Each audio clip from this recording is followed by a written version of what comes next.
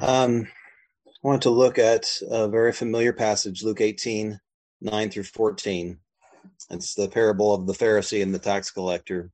And think about this today with prayer specifically in mind.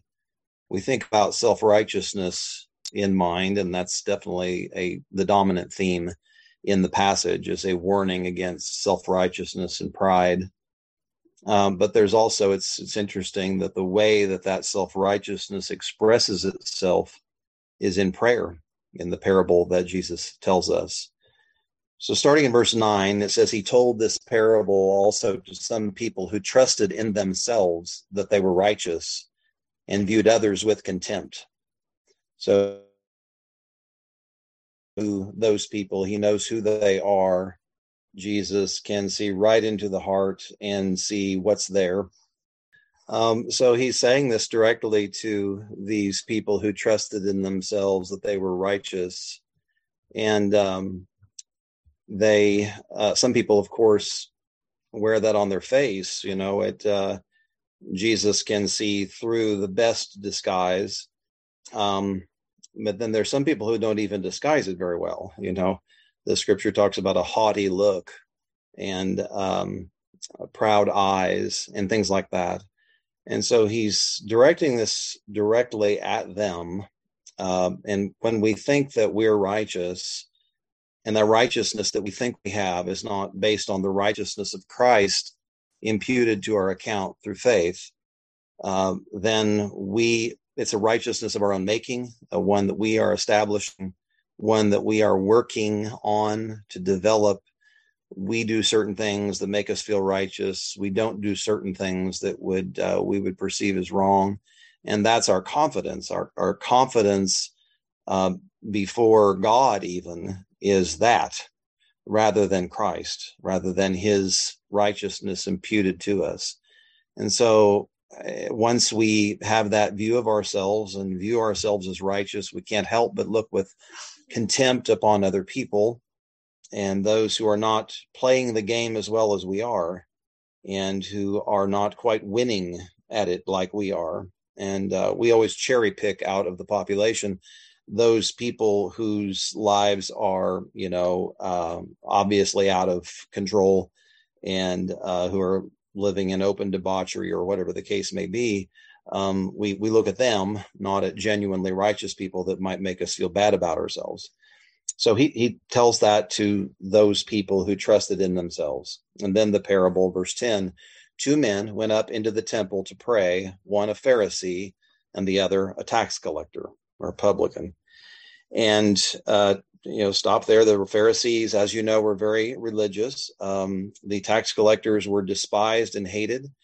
They are traitors.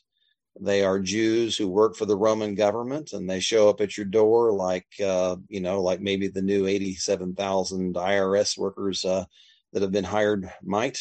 And they've got the Roman sword behind them, and they're going to collect taxes, and nobody likes taxes anyway, but especially not when it is by a foreign government that has taken over your country, and then they tax you to pay for their own oppression of you. So there's a bitter pill with that. And then on top of that, these are Jews who are willing to take this job and be in compromise in a sense. And then they tax you extra beyond what the Roman government does, and they pocket the rest and they get rich off of it. And it's very difficult to do anything about them because they've got Roman power behind them. So there's a reason to dislike tax collectors. There's a reason they dislike them. But they both go into the temple to pray, and we see that both are, entering the place of worship. And in church today, we have Pharisees and we have sinners. And we have people that are very proud of themselves. We have those who are trusting in themselves. And we have those who look to the mercy of God. And they're both in the same building oftentimes, and they're both engaged in prayer, or at least outwardly so. Verse 11, the Pharisee stood and was praying this to himself: God, I thank you that I am not like other people, swindlers, unjust, adulterers, or even like this tax collector. I fast twice a week. I pay tithes of all that I get. So he's praying. I mean, he's He's uttering words that it has the outward form of prayer. He, in one sense, sounds like maybe he's talking to God, but he isn't really. He's praying to himself. He's thinking of himself, not God. He's not thinking of the majesty and holiness of God. He's thinking about himself, and he's thinking about how much better he is than other people, including this tax collector. And he's not really thanking God that he's not like them. He's thanking himself that he's not like them. When your righteousness is of your doing, you can't thank God for it. You thank you for it. And so a truly grateful person who is grateful to have been given a gift of righteousness and knows that he would be condemned if he did not have that gift, who knows that the righteousness that he has is borrowed from the Lord Jesus Christ. Jesus earned it, I didn't.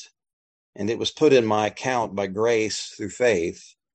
Then if I believe that, then I'm grateful to God. And I don't look down on the swindlers and the unjust and the adulterers and the tax collectors, because I know that I would be just like them and am in many ways just like them, apart from the grace of God. The Pharisee rehearses his great sacrifices. He fasts twice a week. That was nowhere commanded in the Old Testament. So he's going above and beyond the call of duty. It's like the Roman Catholic doctrine of supererogation, where you do works above and beyond the call of duty, and you get brownie points for that. Maybe you get some years shaved off of purgatory because you got extra credit. And, that's as old as the hills. We see it right in the New Testament before Catholicism was ever born. He fasts twice a week, and he's reminding himself of that. Maybe God's listening and he can remind God of that as well. He pays tithes, which he should. That was obligatory. And he pays tithes of all that he gets. But he's proud of that fact, and he thinks that that earns him accolades, and that's a reason to be very self-satisfied. But the tax collector, verse 13, standing some distance away, so he's not able to even approach as close as the Pharisee is. The Pharisee has this bold self-confidence that causes him to come near in spite of the fact of who he is and what's in his heart and all his pride and arrogance. It doesn't hinder him. He comes right up. The tax collector, not so. He's standing some distance away, and he's unwilling even to lift up his eyes to heaven. He is so ashamed of himself, he won't even look up. But he was beating his breast, saying, God, be merciful to me, the sinner. And the beating of his breast is not, the monkish self-flagellation where you think you're earning merit with God by punishing yourself. It's just a reflexive action that indicates his humility and his view of his own sin that doesn't make him feel good about himself.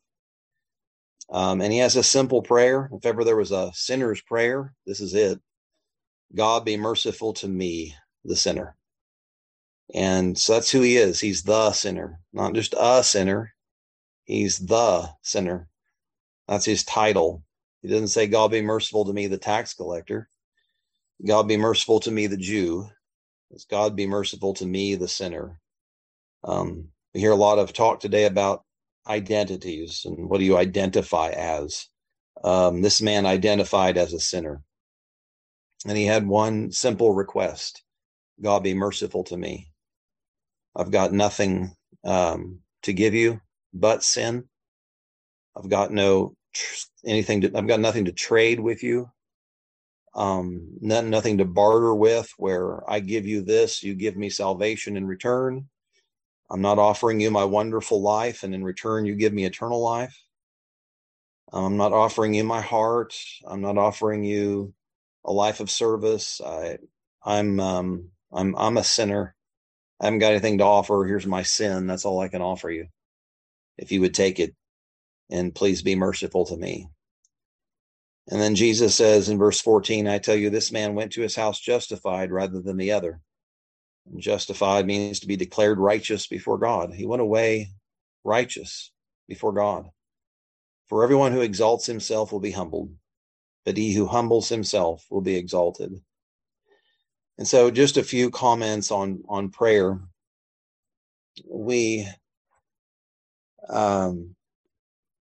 You need to come in prayer, obviously, like the tax collector, not the Pharisee.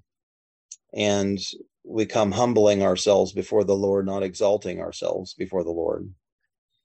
And there's certain things that, that are a danger that happen quite naturally in church that we have to be aware of. And it happens with children. And it's one of the ways that children are deceived. We're born in sin. We don't come into this world righteous. We come in lost, needing a savior. And that's the way we are until we're saved. And yet when we're reared in the church, oftentimes this thing happens and nobody necessarily means it to happen this way. It's just something to be watching out for and to be careful about, wherein we can deceive our children into their true state before God pre-conversion. There can be this idea that, well, because I'm in a Christian family, I'm good to go. And then they hear us praying as adults, perhaps. Maybe we have family worship in the home, and we adults, we pray a certain way, and we use the first person plural pronoun a lot, we instead of I. And we pray for other people, and that's good. We should pray for other people and their needs. Not suggesting that's something we shouldn't do. I'm just saying there is a hidden danger in it if we never get to the point of I and my need, and Lord, I need you. Not coming from a position of strength and righteousness, and I'm a benevolent one, I'm a benefactor helping beneficiaries in prayer. I'm always praying for other people and their needs, and that's the main concern. I don't have any. I'm just praying for other people and their needs. And so we pray for this person, and we pray for that person, and we pray for them and they, and we pray for these adulterers and these tax collectors and these unjust and swindlers and so forth. And again, I'm not saying that's inherently wrong to do that. It can be love your neighbor, but I'm just looking at the hidden danger where this idea can creep in if we're not careful. If we never say, Lord, help me. Lord, me too. I've got problems. I've tried to, I don't know that I've been as consistent as I should be on this, but I've tried to, with my children,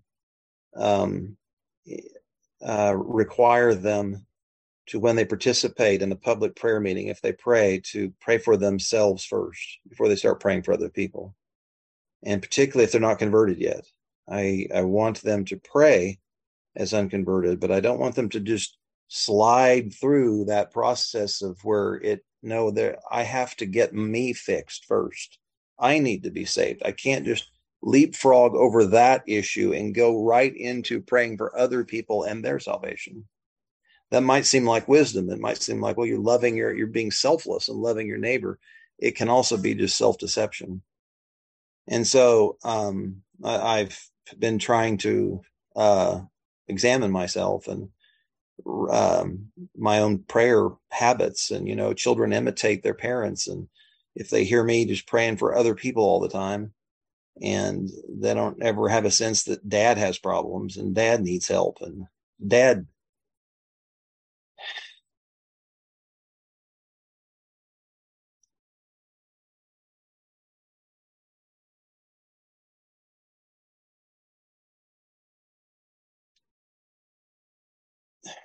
needs mercy, and they just imitate me, then they miss the point. I guess I'm done. Thanks.